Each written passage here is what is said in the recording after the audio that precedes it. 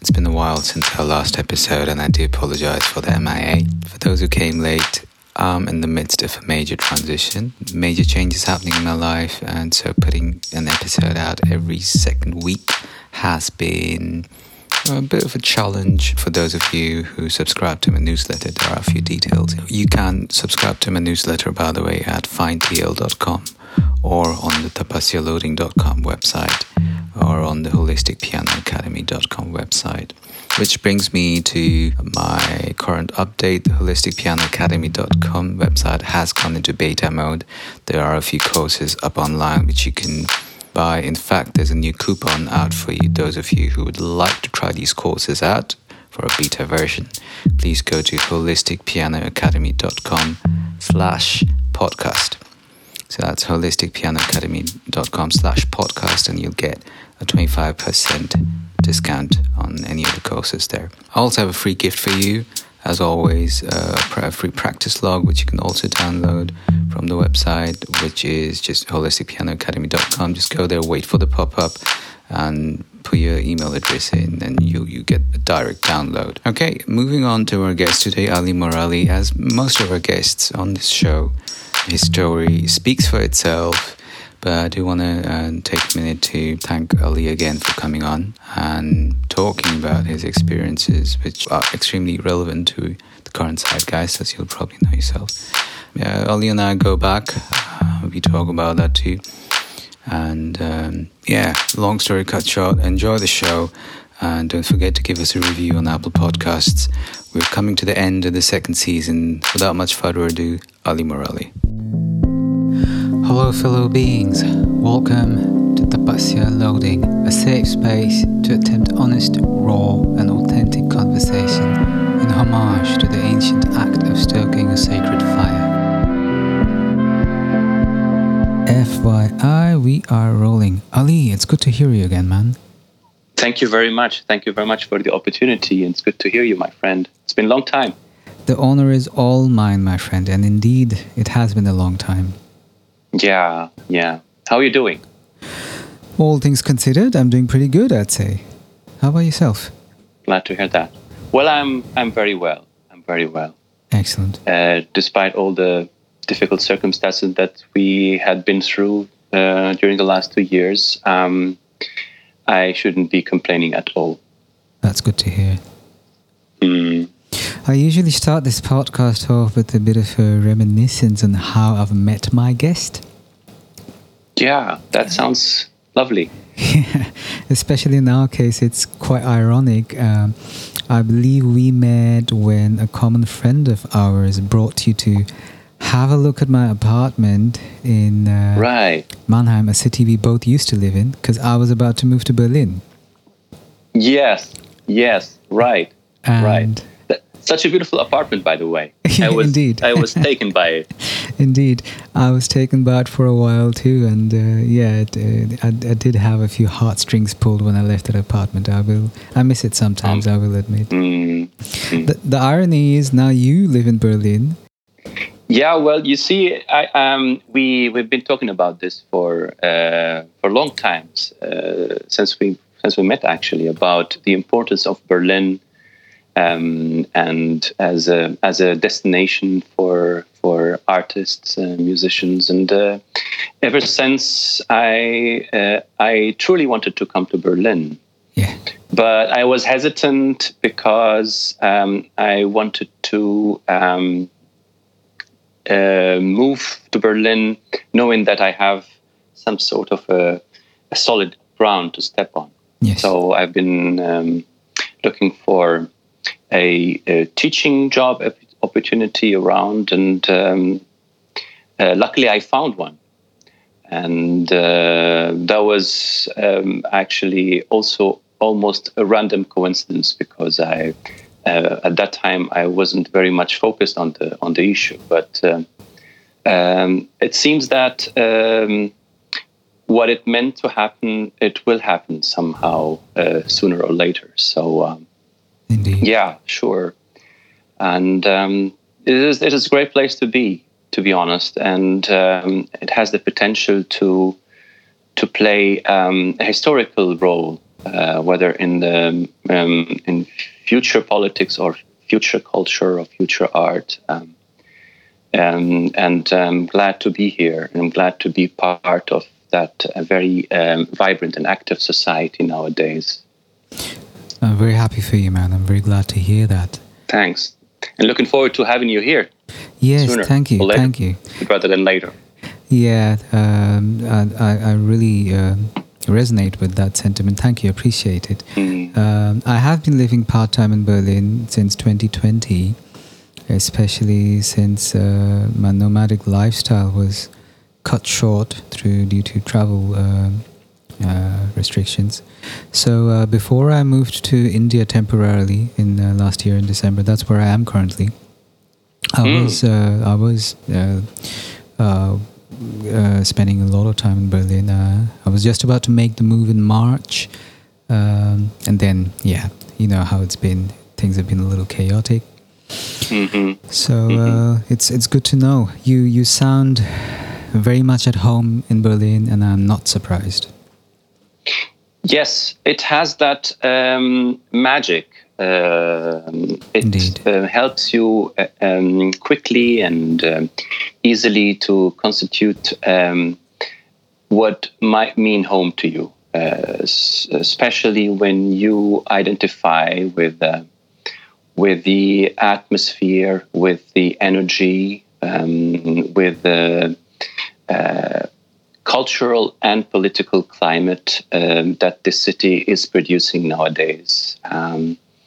It is my Athens, as Athens used to be Socrates' favorite place to be. So I feel at home, but also I feel somehow enriched and energized by the abundance of ideas, of diversity, and all. It seems to me so far that it really plays a genuine role for Berlin to be in the future a stronghold for all what we are fighting for. Whether as artists or as a generation that is facing tremendous challenges. And I hope that this relationship to this city, or with the city, if you want, is going to be even more strong and more significant, and it will somehow materialize into real production and real activeness, if you want. Yes. And not only a nice place to hang out around and to meet people and to socialize, but to produce social action out of this social atmosphere. Yes. Yeah, I completely resonate with that, with you, man. I know exactly what you're talking about. Actually, especially post-pandemic, I've been very touched by Berlin and its attitude towards the entire situation. I remember talking with you about this in the past as well, about how both of us, at a certain time, much earlier, pre-pandemic, of course, the whole hype around Berlin was something we were both a little skeptic about at the time. And it's very evident Berlin's really shown its true character, especially since the pandemic hit, in standing up for its values and just being the city it is. And I completely get it. Yeah, well, I should say also that the pandemic has stripped some of that magic or some of that agency from Berlin, because we maybe almost every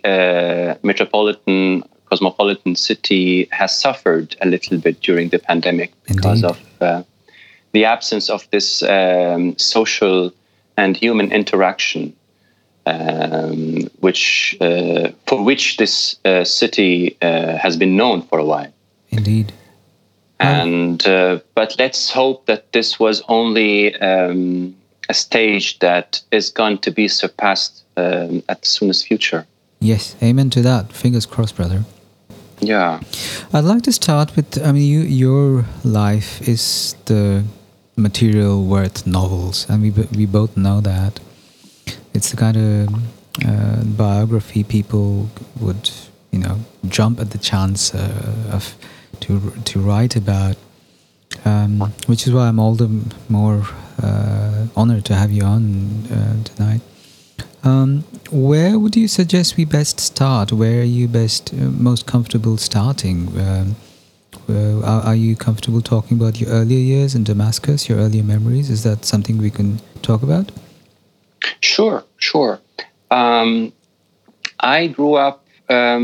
Let's put it in the musical context, probably absolutely for being able to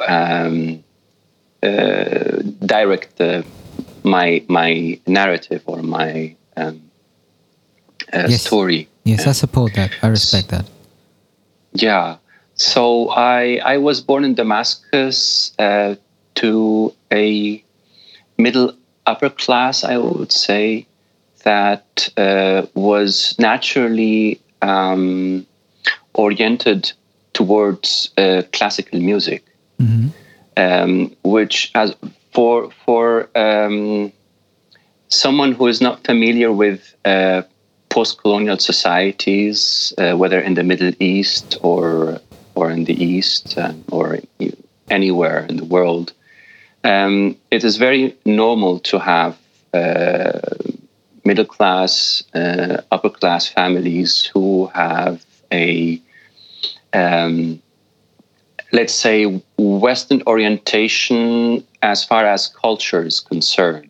It means that they might be listening to classical music at home, also sending their kids to learn Western classical instruments. So I grew up in this environment, and although I should say that my grandfather, who is the father of my mother, used to be a renowned Oriental musician, composer, singer, and also an archivist. Wow. Who played a significant role in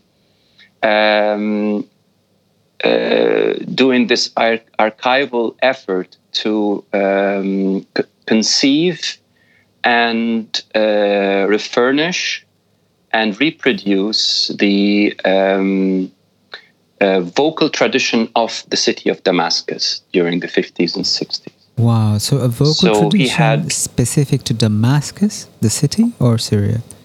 To Damascus. Wow. To Damascus, mainly to Damascus as far as I know. And his efforts was translated through several radio broadcasts, very well known during the time, the 50s and the 60s, through which he represented those old songs, rewritten, re-edited, re-orchestrated, and also performed. Wow. To the Syrian audience. But this grandfather, whose name is Mustafa Hilal, passed away before I was born. So I grew up mainly fascinated with classical music. How'd that happen? I used to listen. And we are referring to... sorry, I interrupt you. Just so you know, there's a slight latency on the reception always. So please forgive me if I end up interrupting you every now and then. No worries. It's not on purpose. May I ask you, are we referring to European classical music, or are we referring to... I'm just trying to clarify, especially for my audience. When you say classical music... could you give us a few names or specifics? Yes, sure. What I mean by classical music is basically Western classical music. Okay. The classical music tradition that has been written between the 1600s until the nowadays 21st century, including contemporary classical music. Right. And back to your question, why I was particularly interested or fascinated with this genre. As I said at the beginning, my family was, since I was born, I had that feeling that the family, and also not only my parents, but also my grandparents and the whole history of the family, had pivoted to the Western classical tradition, whether it was music or thought, philosophy, or literature. And I used to remember, just put it in a more personal context, I used to remember my father, who never was a professional musician. He used to work for Lufthansa, among other airlines. Really? Yeah. But not as a pilot, but as a ground office, if I put it right, like in a bureau. Mm-hmm. So he used to have a little collection on tapes, cassettes, and it was like a collection of the masterworks of classical music, such as symphonies by Beethoven, Mozart. Also, interestingly enough, so many violin concertos. Yeah. So I started listening to those masterpieces at a very early age, even before I was destined to learn the violin. So I remember listening to Tchaikovsky violin concerto, Beethoven violin concerto, Paganini violin concerto, wow, when I was 7 or 8 years old. So my mother and my father, as a typical upper middle class family, wanted me to have to be able to learn an instrument. So I was sent to the music school in Damascus, which used to be the only music school at the time. right. And I remember that I had wished to learn the piano, but the director at that time managed to convince my mother that it would be better for me to pick up the violin. Do you remember what reasons he cited? Actually, I don't know, but probably he was maybe suffering so too much interest in the piano in particular, and he wanted just to diversify instruments in the music school. So there wasn't any real reason or artistic or musical reason, in my opinion. He just wanted to convince more parents to choose the violin, whereas most of them wanted to have the piano. Maybe because it's a more fancy instrument. It's more a kind of a status to play the piano. I don't know. Oh, yeah. I can relate with that. Yeah, probably. Yeah. And my mother was easily convinced, and I wound up learning the violin, which turned to be a great blessing at the end. Indeed, I'd say so too. So, for our audiences, how common is it for a regular Syrian boy at the time to have been growing up with the kind of music you grew up with? It wasn't so uncommon, namely in the major cities. Right. We have 3 major cities in Syria, or let's say 4, where I assume there were always interested mainly middle-class families in music, whether as listeners or as individuals who really wanted to learn to play and even to become professional musicians as well. And those cities are the capital, Damascus, and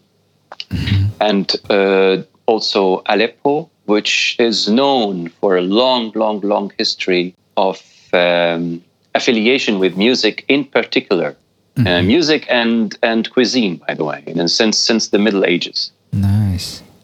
And there is also Latakia on the seaside, and Homs, the central, the capital of the central, or the city of the central province in Syria.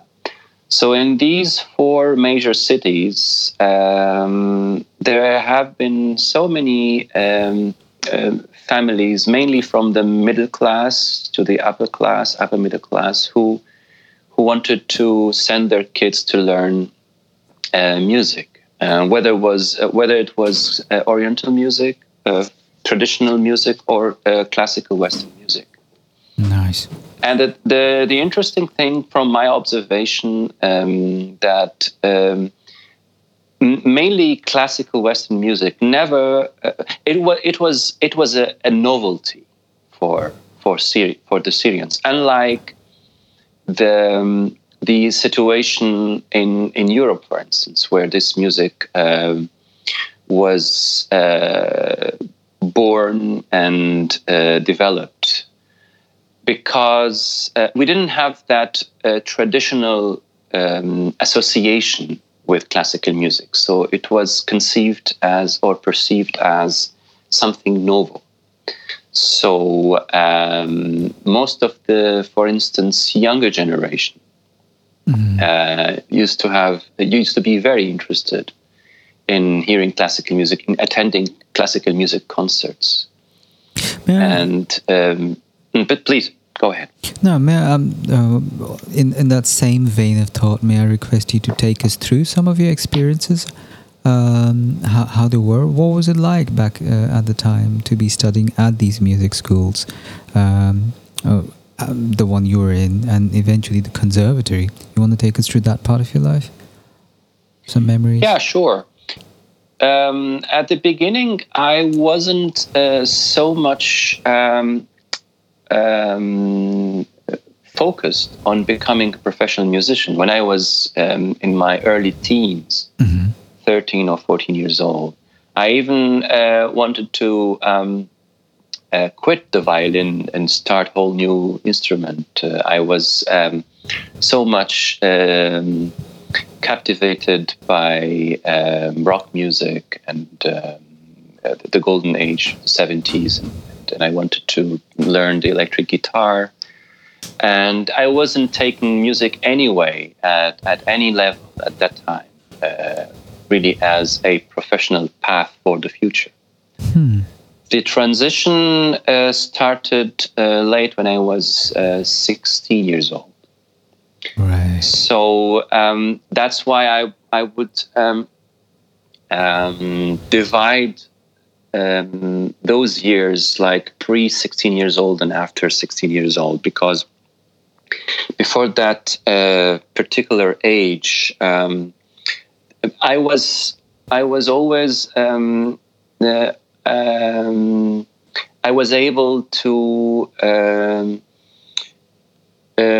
deal naturally with music. I never had any problem learning a piece, for instance, or I never really recall any difficulty playing the violin, regardless how good or bad I sounded at that time. But music felt always very natural to me. Amazing. But this didn't mean by any way that I really wanted to become a professional musician. But the thing is that since when I became 16 years old and when I was introduced to my lifelong violin teacher and mentor, who was a Russian teacher, And to put this also in context, Syria had a cultural partnership with the Soviet Union at the time, and afterwards with Russia. And we used to import what we called them at the time Russian experts, and they were academically trained musicians, teachers who used to teach in both music school and the Higher Institute of Music, as well as playing in the Syrian Symphony Orchestra. Interesting. Yeah, so the musical education, the Western classical musical education in Syria was formed and established by either Russian teachers or teachers from the ex-Soviet republics. Right. So the pedagogical concepts that were used and the manner in which you were trained during your education was also the Russian school of approach? Very Russian, very Russian.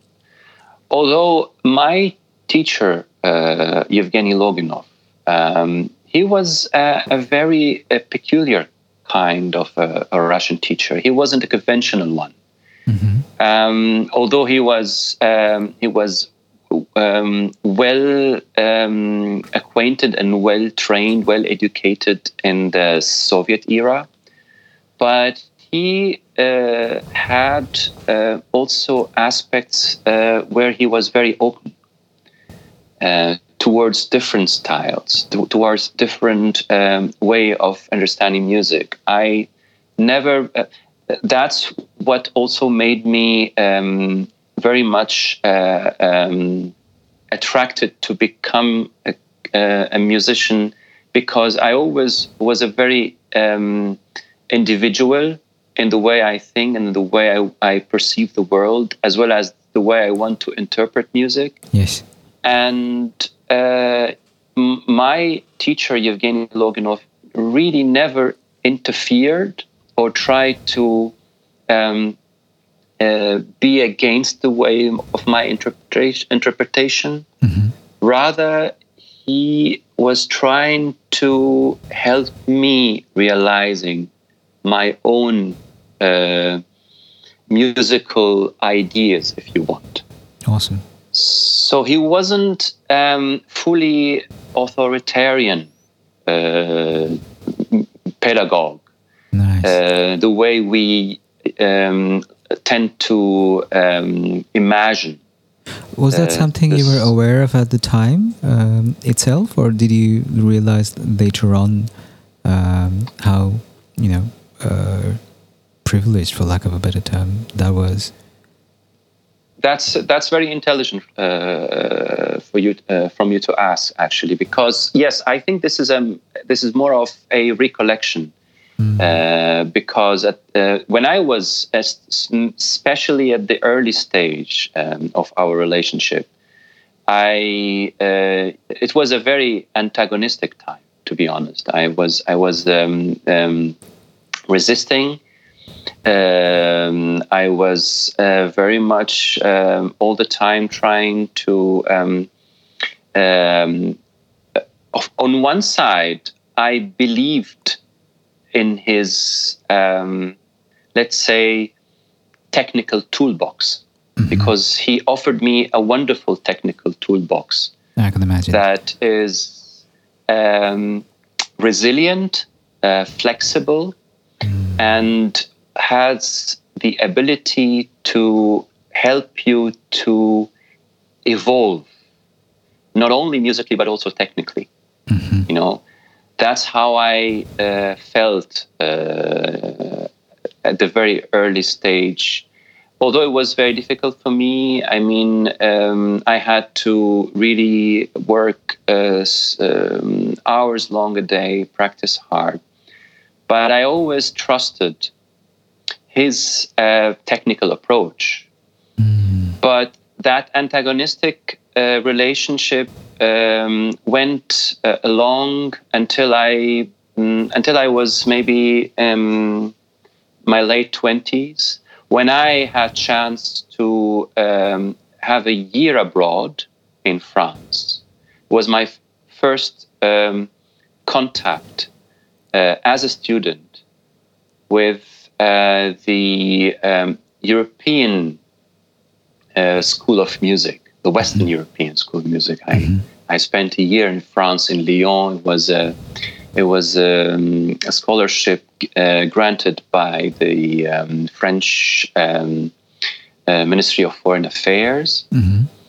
And there I realized how wise and how open-minded everything my teacher in Damascus taught me. Beautiful. And that all what I have learned, all what I have accumulated, had the possibility or the potential to evolve and not to confine me, whether technically or musically, and disrupt me from developing my musical capacity. That was a late conclusion, to put it this way. How long had you been studying with him by this time? Well, it was a long time, because I knew from the beginning that as long as I am still living and studying in Damascus, he was the one to go to if I want to improve and progress as musicians. So we kept our pedagogical and musical relationship for almost until I left the country. So I started in his class when I was still in the music school, later on when I was in the Higher Institute of Music, and even after I was a graduate student. I still remember that I used to visit him at home and have hours-long lessons without any charge. I mean, he never charged me for any money. Wow. Spending hours, sometimes even not even, it wasn't even a lesson, but as if two of us rehearsing together. It was almost like practicing together. Beautiful. For hours long. And this long relationship made my technical foundation somewhat very solid and very flexible and resilient at the same time. Sounds like a real mentor. Absolutely. And like every mentor, every real mentor, you only realize that when you look at your relationship in retrospect. So the days that we spent together weren't always sweet and peaceful. We had so many fights. We had so many objections. I was rebelling sometimes. I was not complying sometimes. But maybe that's also a part of the whole creative process, because artists has to evolve as individuals. Indeed. And therefore they have to question, they have to be skeptical, they have to try to subversively relearn and unlearn Indeed. what they are encountering in life. So I think that was, when I look at it now in retrospect, although it was very exhausting for both of us, but it was a part of the real process, if you want. One last question to this very important relationship you had with your mentor. How would you usually deal with the moments of conflict, the both of you? It's well, when I still used to be his pupil, I wasn't very much able still to manage conflicts, to be honest. So I either try to refuse or reject everything he was trying to tell me, or I was trying to force myself to 100% comply. So it was it was a very unsettling emotions for me at that time. But the thing is that the only thing that kept me within this process was my full conviction, which turned to be correct when I look at my biography now in retrospect, that I saw in my pedagogical relation and artistic relationship with my mentor the only path out of mediocrity. I knew that what Yevgeny Loginov offered to me is not only to play the violin in a decent manner, but also to be able to think in a better way, to learn how, as the genius filmmaker Stanley Kubrick once put it, to be capable of problem solving. And this capability of problem solving exceeded or extended out of the musical realm in my life. Yes. So, and that's something that's exactly what Yevgeny Loginov used to call in his Russian accent professionalism, like professionalism. It's not only about learning the instrument. It's about to learn. It's about to learn how to become a true professional. Yes. So it was not only about music. It's also about work ethics. So true. And about personal development. Probably I afterwards I developed my personality not 100% according to his view or to his approach.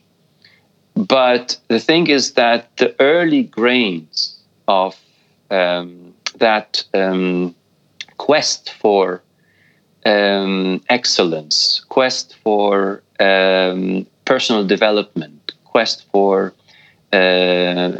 evolving and progress were planted and watered through our relationship in Damascus.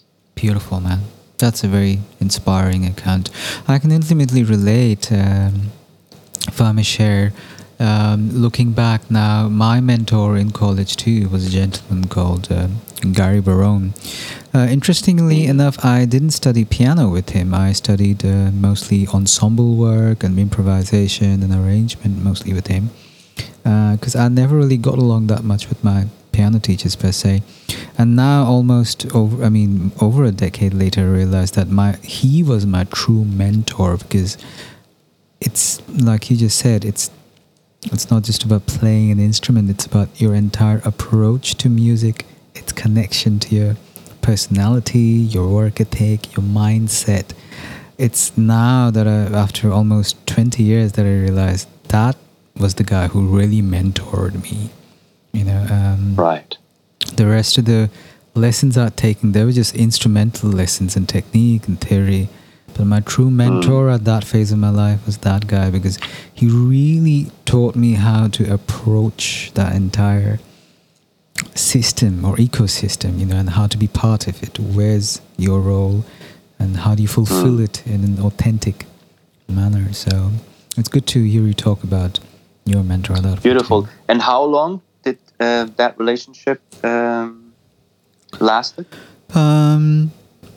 Almost 10 years, because I started off studying with him. I played under his tutelage in the college big band, the smaller one. And after a couple of years, I started working with him. He had me sit in on some of his gigs.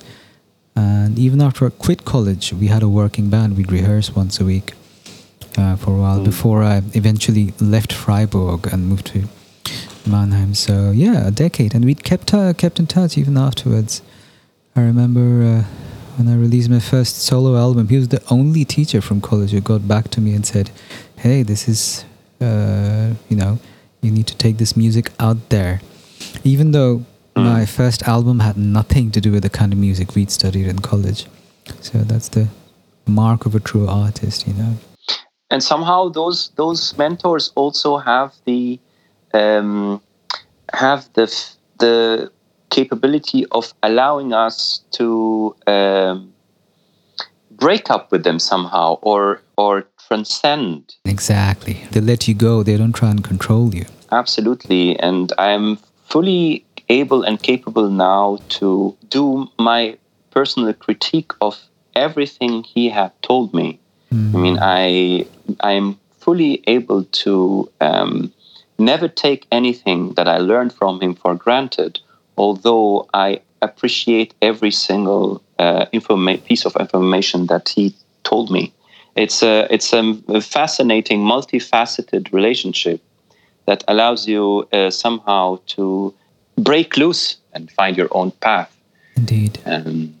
Yeah. Yep, I hear you. It's a stark contrast to teachers who just have like some protocol they follow and just want to make sure the students follow that, and so they can just go back home and tick that box off with the consolation of having done their job. Germany has this concept of Dienst duty. It's there is a risk some musicians or teachers especially run of falling prey to that trap. But moving on, take us through what happens next. Was this this was your mentor at the conservatory? Is that right? Yes. And later on, I was very, very much active in the musical scene in Damascus. Yes. Probably you can imagine that Damascus or Syria as a country is pretty much a juvenile country as far as classical music is concerned. I mean, the classical music scene is pretty much, I would say, 50, 60 years old by now. And the Higher Institute of Music in Damascus was established in the early 90s. Right. And after a couple of years, the symphony orchestra was founded. So my generation, and maybe one generation before me, are the early professional musicians in the whole history of the country. Amazing. And we used to be a group of not so many people. And we had to do almost all the tasks.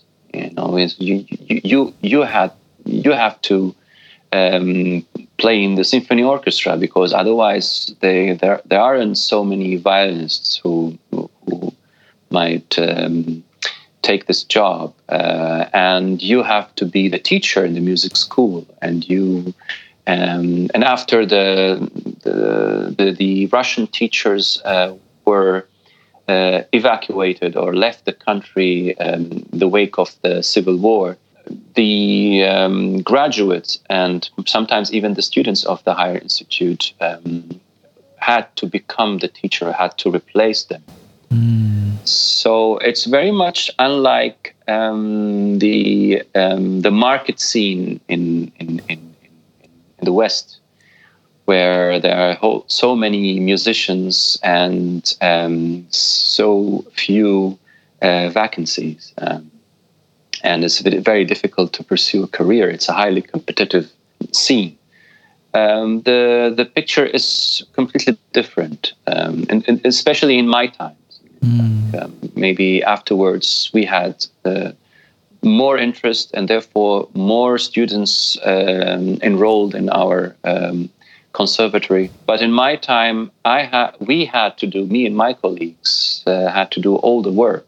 So each one of us was very much active in all different fields, in all different sections. I was teaching at a very young age, even before I was a graduate. I was playing in the orchestra even when I was still a student. Even when I was still student in the was a pupil in the music school. Not before, even before I joined the Higher Institute of Music. Mm-hmm. So we were quite busy. And our audience, and namely in the time during in the early 2000, when the Damascus Opera House was officially opened, we had a tremendous audience of young enthusiasts who regularly attended our concerts. You could see the halls full.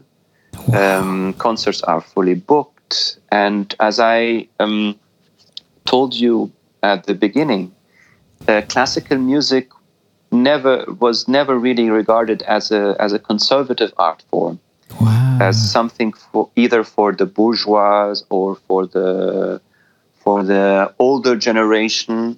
Rather, it was a very novel thing. And our audience was always from university students or youngsters who came with passion to listen to something new, to something fresh, and that's something I truly miss nowadays, because unfortunately, classical music has become confined to that conservative ecosystem, if you want. While my experience or my encounters in Damascus when I was still there was completely different. I can imagine. So I kept working. I used to give solo concerts. I used to play in the symphony orchestra. I used to teach in the music school, and I was also a writer. So I used to write weekly columns, basically concerned with cultural topics, not only music, but somehow culture within a socio-political framework, if you want. Yes. So my life continued until the early years of the popular uprising, and later on the civil war broke out, and I had to leave the country in 2012. Yes, you talk about that in your interview with the Deutsche Welle, which I had a look at earlier on again. It was interesting to see, by the way, near the Rhine in Mannheim, where they shot that video. It took me back. Yeah, it's I haven't been in Mannheim for almost 8 months now, which is the longest time I've been away in the past 11 years. Yeah, it wasn't my idea, by the way, but anyway. Yeah, it was nice. Yeah, it was nice. It was. It was. It's a really nice interview and very touching what you addressed there. But not to digress too much, you talk about how 2012, right, is when you. Yes. You want to take us through that journey? Sure. At the very early stage of the popular uprising and the early events of the Arab Spring, I was among those who were very enthusiastic and optimistic about the future of the region. And I always believed in democracy as an ultimate form of negotiation among members of society. And I always yearned for freedom and for self-actualization for every individual, whether in Syria or elsewhere. So I was emotionally engaged in in the social movement. Not necessarily, I don't want to claim that I was involved or politically active, but I was very much emotionally taken by the event. I can imagine. But then, because of the too much violence and things deteriorated and went south, and the situation has become very much difficult for me to understand. So, and I also suffered displacement, let's say, because the army broke into our neighborhood, and I had become internally refugee for some time. And during this year, I only wanted to seek a distance. I wanted just to pull myself out of this concentrated historical moment, and hopefully, I was hopeful to be able to understand what's going on. So I wasn't planning to leave the country for good, or to become to live in exile. That wasn't my plan or my wish. I just wanted to have a distance that might make me able to understand what's going on. So I left. I went to Turkey, to Istanbul. I took a flight, and I stayed there for a year. During that year, the situation in Syria has exacerbated even more, and I started to realize that there's no way that I can really come back,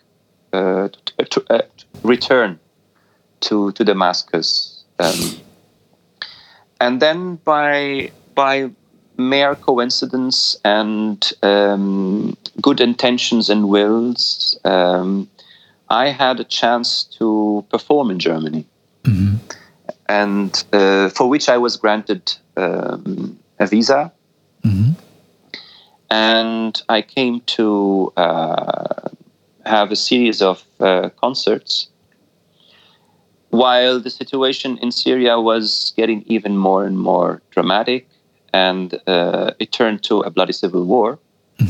So all the hopes of a near return, all the hopes of coming back to join my family and my friends was evaporating very quickly. Do you remember how you felt at the time, at that first point of realization, the point when you realized, oh, I can't go back right now? Do you remember how it made you feel? Well, when you are under such enormous pressure, you focus mainly on your survival mode somehow is switched on. Yeah. So you tend not to reflect so much about what's happening, but rather trying to secure your life conditions as quickly as possible. I hear you. Take into account that when I left Damascus, I wasn't that young anymore. I was in my early 30s. And as an artist, as a musician, usually the 10 years between 25 to 35, or let's say the third decade, is crucial for you to establish yourself and to have a career. Indeed. So I was very much in panic of losing that time, having to start from scratch, and in a completely new world, and in a completely new circumstances. So I was very much on a survival mode, as I mentioned, and I was still very much emotionally attached and engaged in what is happening in Syria. Mm-hmm. But the thing is that most of my focus, most of my effort went to reconstitute a whole new identity based on the fact that I am displaced now, and I didn't know how long it's going to take until I will be able to reconnect to Damascus, to Syria, and the whole, it is those events are like far bigger than our life spectrum or lifespan. So you tend to feel yourself like as if you're a dust in the whole historical event, and you tend to focus on getting on with your life. And on the other hand, as I mentioned in that little interview, for me also was an existential traumatizing experience, in a sense that I had to break up with my comfort zone. Yeah. And to be all on my own. And that required that I have to work on my personal development, and probably also to become more resilient as a human being, regardless to the whether the situation will come back to normal at any time soon. So it is a more of an existential, personal struggle that took its toll on me. I mean, forgive me if I'm encroaching boundaries, but I mean, being in your 30s, the general trajectory of a musician and artist you refer to, your 30s are like one of the most important parts of your career, where you really need to get your shit together. That in itself is so much to handle. Then being in the midst of that, additionally, what were your tools to cope? The tools were they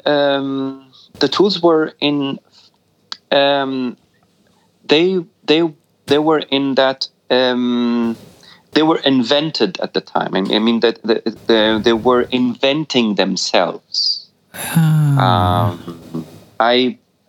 remember that it was a moment of let's say facing my own demons, and realizing that sometimes having a lifestyle as a musician that suggests that it's enough for you to lock yourself in a room and practice for hours. That will be a way to help you dealing with the world, or to be able to grasp the reality. And it turned for me to be a total falsehood. Like it's you're not going to solve your problems by merely practicing hours a day. So that was a huge realization for me, because I grew up as a musician, believing. I mean, our Russian teachers came from the Soviet era, where Soviet musicians, especially performers, used to be instrumentalized as propaganda tools, and they were sent to the international competitions to come back with prizes. Right. And all what they had to do in the 60s and the 70s is practicing hours a day. They didn't have to establish their own career. They didn't have to have a network of connections. They didn't have to. They didn't really have to understand the real world. Yeah. All what was asked from them is to excel on their instruments. Right. And then they will be sent as instruments to grab as many awards, prizes as they can and come back home. This kind of artistic mentality, or this kind of musical approach, whether towards music or towards career or towards life, seemed to me that isn't any longer, isn't working anymore. Mm-hmm. And I had to face reality for the first time, and to understand that in order to really have a deep awareness of life, it isn't only about music, but it's music. It can be one of the medium by which you can express yourself, but not a medium by which you can fully understand how the world is working. Indeed. So I started to focus more on my personal growth rather than my artistic growth. And interesting. May I ask you how you went about that? Oh, that was when you are hit by hard facts, by traumatizing realities, that you have become displaced, that you have become, you start to find a way out. And I wasn't very much prone to addictive substance, for instance, or to get lost in social party lives or whatever. And I didn't want also to use music as an escape.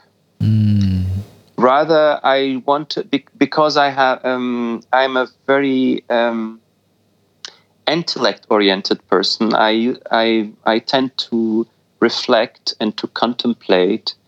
That led me to be deeply interested in self-reflection, contemplation, meditation, and trying to have a genuine understanding of life, and to get rid of all this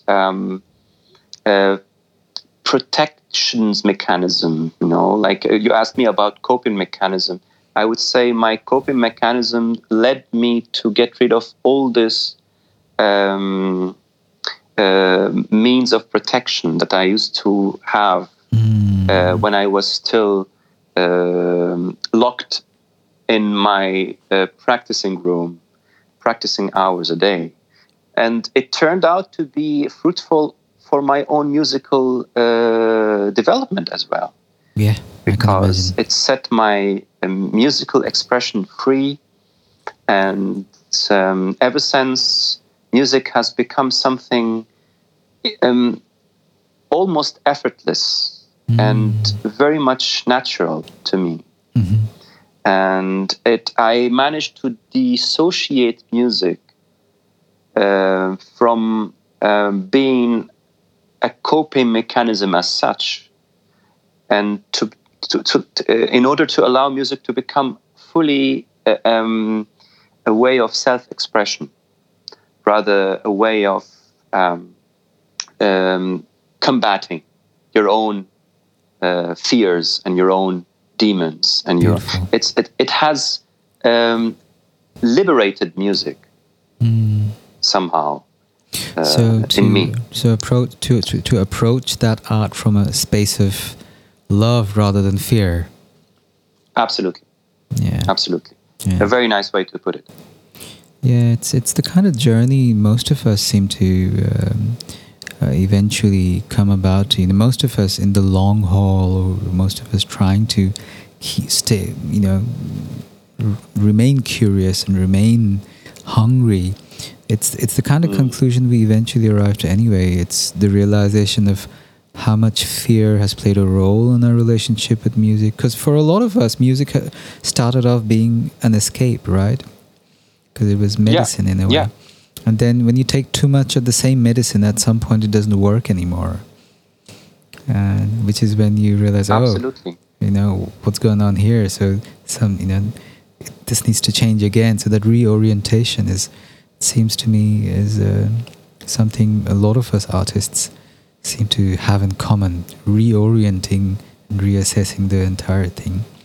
But that's the beauty of it all. Keep going, man. Keep going. What happens next?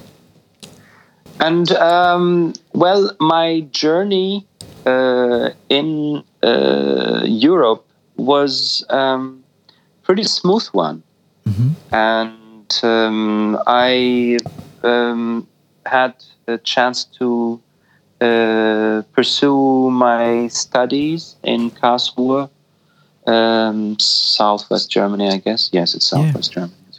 Yeah. And there I had my master degree.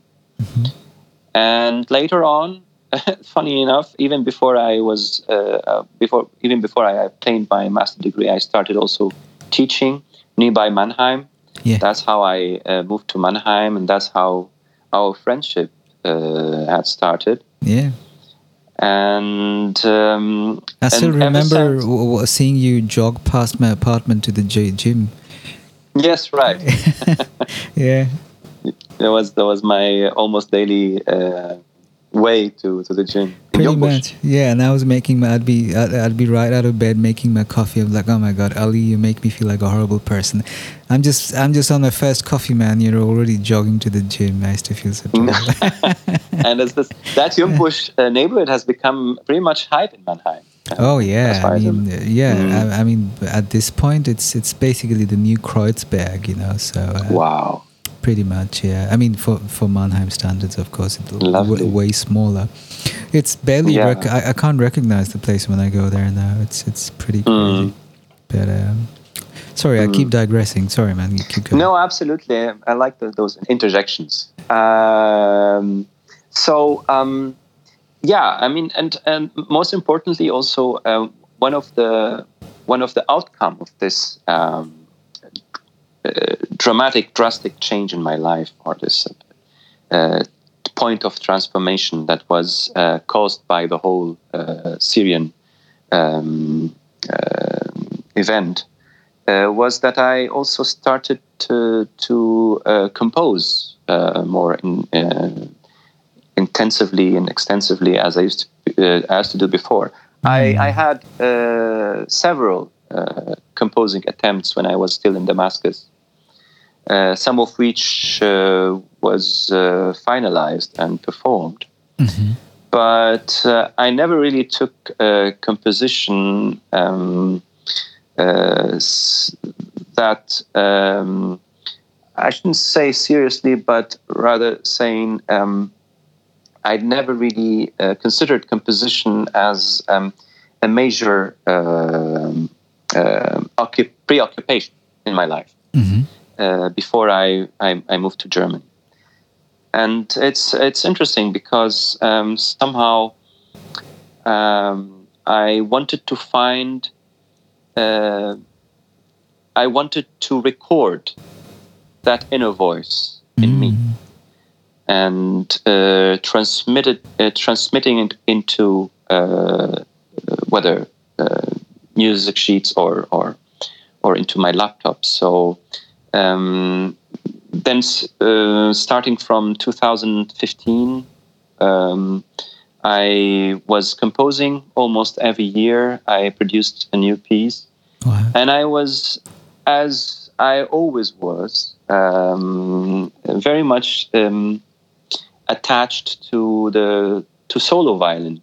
Mm-hmm.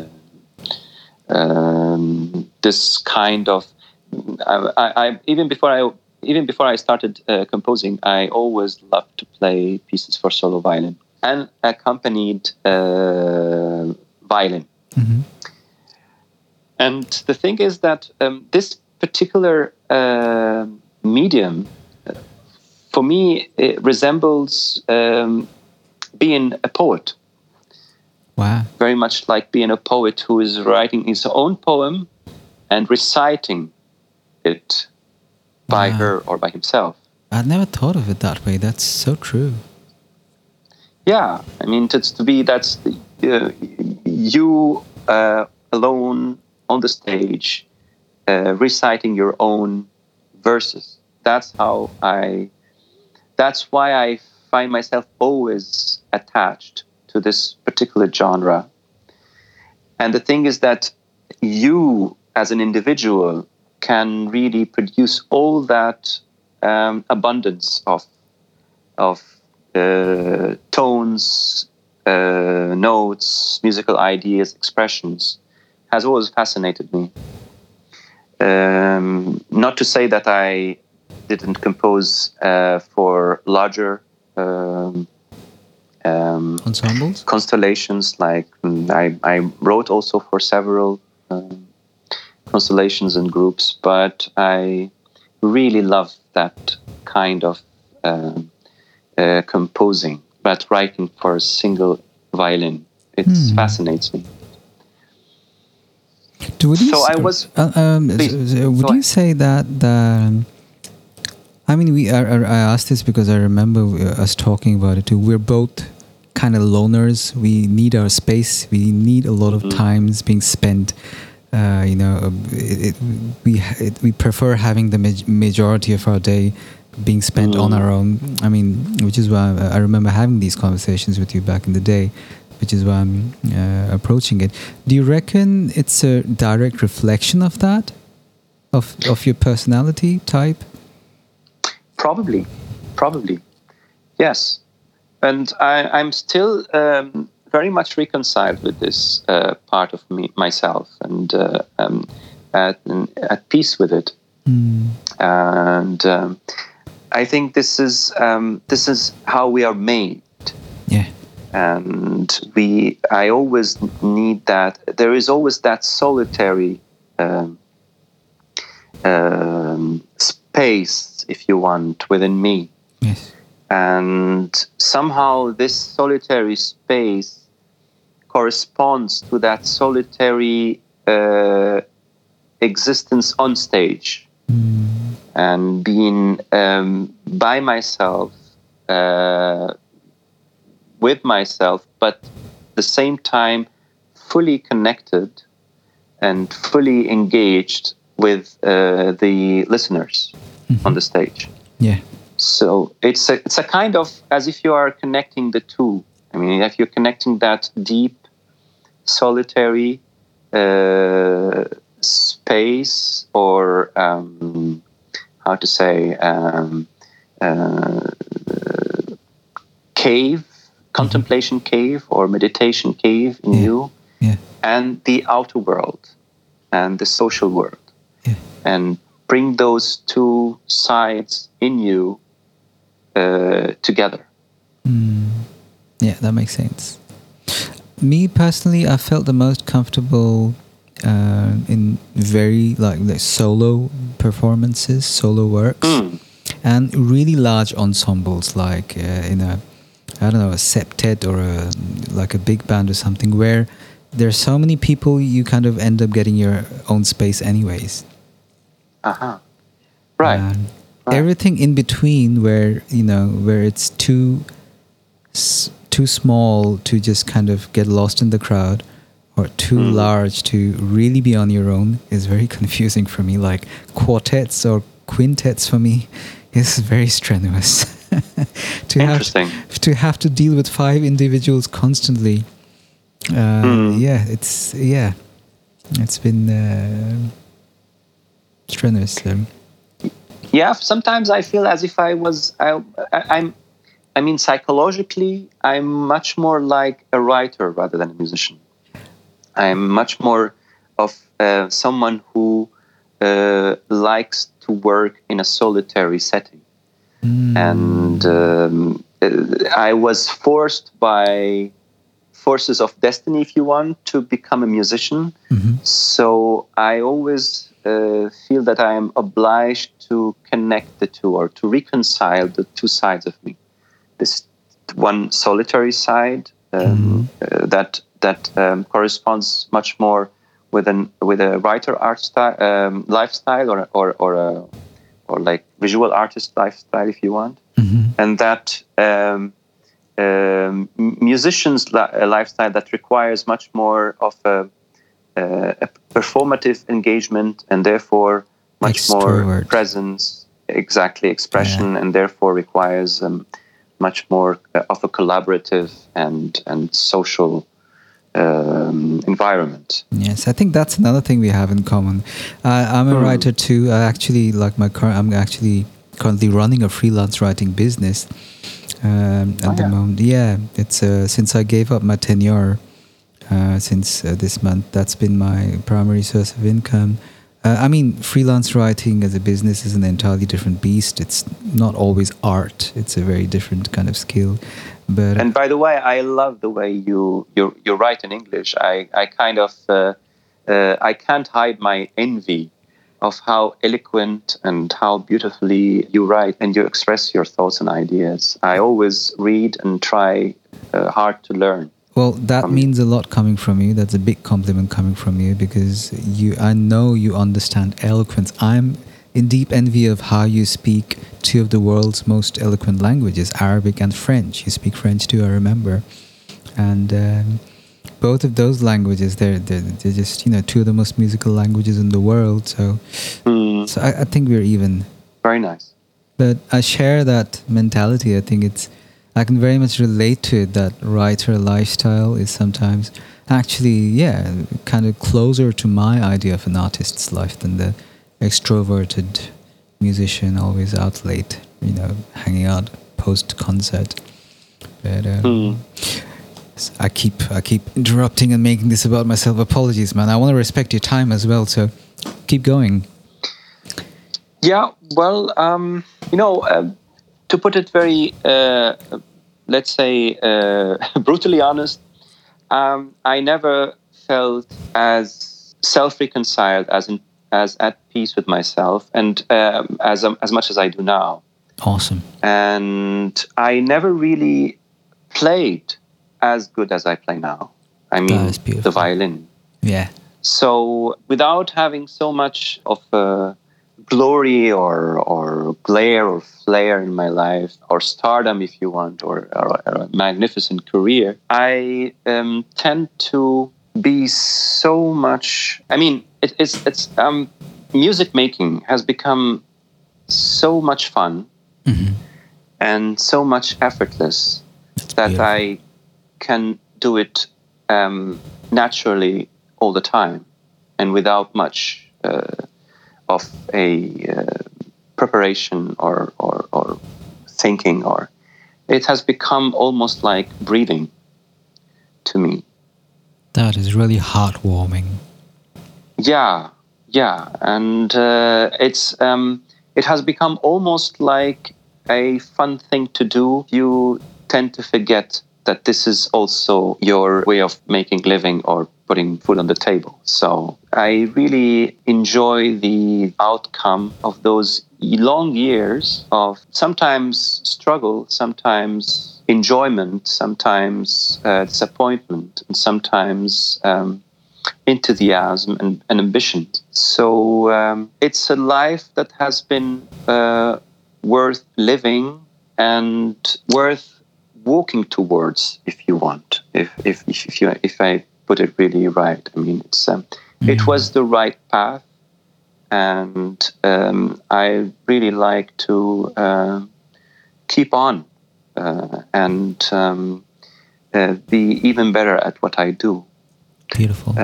Without necessarily being so much obsessed with it. I mean, excellence or getting better has become something natural, or it has its own engine somehow that is pushing this process forwards. And music is no longer in my life. Rather, my life has become in music. Hell yeah. But I like the sound of that. Yeah. On the other hand, I'm not confined to music, or somehow music has become life itself. It has extended my abilities to look at the world and grasp the world and embrace the world as well. There's no longer boundaries between my musical practice, my artistic practice, or my intellectual writing, or my political view, or my day-to-day life. It has all become one somehow. Yes. And all flows in the same effortlessness and natural rhythm and intonation. That's beautiful, man. That sounds like the ultimate redemption of sorts. Sounds like a very organic state of alignment, if that makes any sense. Yes, that's how I feel. Yeah. And it's really wonderful feeling. I'm so happy for you, brother. So to conclude, actually, I would say it's really good to be an artist. It's really good to be a musician. Beautiful. And it's really good to be able to look to the world through the lens of music or art or self-expression, and still be aware of how reality can be tough, dire, and unfair, but still this is the only life we have. Yes. And therefore it's our duty to make it as good as possible, and to make our day much better or less bad, if you want, as much as we can. That would have been the perfect note to end on, and we are coming to the close of this conversation. But before I let you go, though, Ali, there is one question I'm really interested in, which I'd like to approach with your permission. I remember you talking to me, and you've mentioned on a few interviews too, in around 2016-17, about how Syria has become such an online community. The entire diaspora, having been spread out all over the world, had become a very virtual online community, and this was pre-COVID. Now, after the pandemic hit, and these things become a reality for the entire world, how do you compare? It has become even more obvious how the foundation of the internet or the cyberspace has transformed the whole diasporic experience. So do you think diasporic cultures were at an advantage when the pandemic hit, in a way? Somehow, its diasporic experience has become more of a common phenomena, if you want, because we all now tend to be, during the years of pandemic, we each one of us, whether talking about me as someone who was born and raised in Syria and now lives in Europe, or anyone else, has experienced some sort of a diaspora or an exile by being deprived of elementary human contact, and therefore totally dependent on the online sphere to be able to connect with other individuals. So it's somehow the COVID pandemic has confirmed how online sphere had transformed not only diaspora but every human experience has become shaped by cyberspace. So and this is of course has huge advantages as well as so many implications and consequences. Indeed. that are we facing on daily basis. Indeed. And some of these were also first found. The early traces of, for instance, echo chambers, or each group of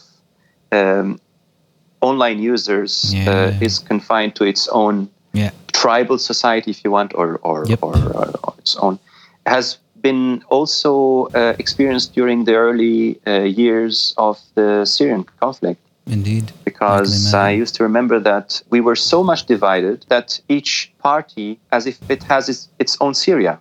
Yeah.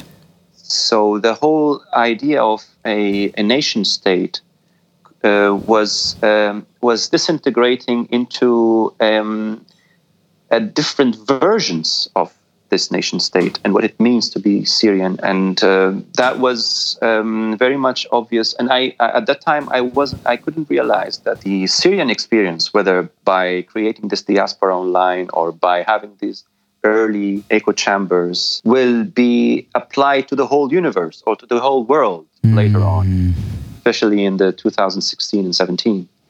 Wow. So as if Syria was somehow a early experiment for so many, let's say, underlying conditions of the postmodern society. Wow. That is so well put. It's a little scary, but also extremely interesting. And I guess we're all in this now together. That's very unfortunate. And to be honest, it's very difficult to remain optimistic and hopeful in our time, despite the incredible achievements of human civilizations, and whether in the well-being of humankind or in science and technologies. But still, the challenges that we're facing, coming back to the pandemic, has been revealed, and they are quite frightening, to be honest. And therefore, I hope that we as artists, we as musicians, we as individuals who are engaged in self-expression could play a more active role, not a role that makes us escape or trying to reflect some sort of a dystopian picture. Yes, thanks for saying that. Exactly. But rather trying to focus our efforts on some sort of a collective action. Yes. Completely agree with you. I hope. I would like to remain hopeful that this will be the case. Yes, amen to that, brother. Thank you for saying that. Appreciate it. Where's the best way to find you online and the best way to support your work, Ali?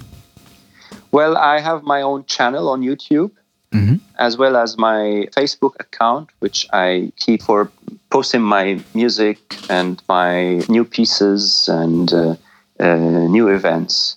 So I tend to remain economic as far as social media are concerned. Very intelligent. In order to maintain my sanity, my mental health. Yeah, right there with you, brother.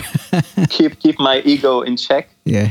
So those are the two platforms that I currently use. Excellent. Just FYI, we'll have all links to your channels on the episode notes for my listeners as well. I have one last question before we taper off. Please. The name of this show has its roots in the Sanskrit word called tapasya. Loosely translated, a sacred fire wherein you burn away things you want to burn away. So if you were in front of a sacred fire today, what would you want to burn away?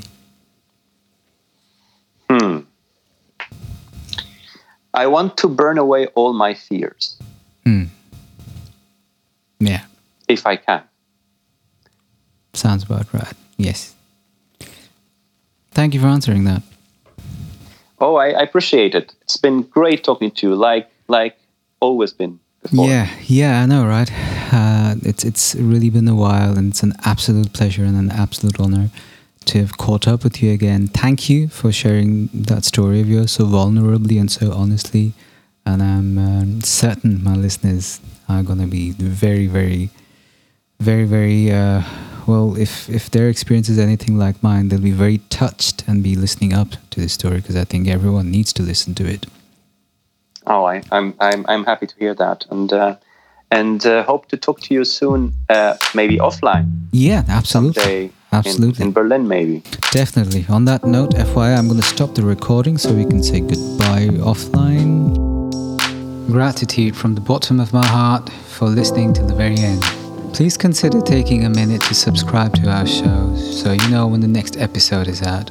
This is a labor of love, one I hope snowballs into one that's sustainable in its attempt to support independent thought and authentic relating. And having you as a regular member of our audience is what makes that a realistic prospect. Much love and talk soon. Just another voice that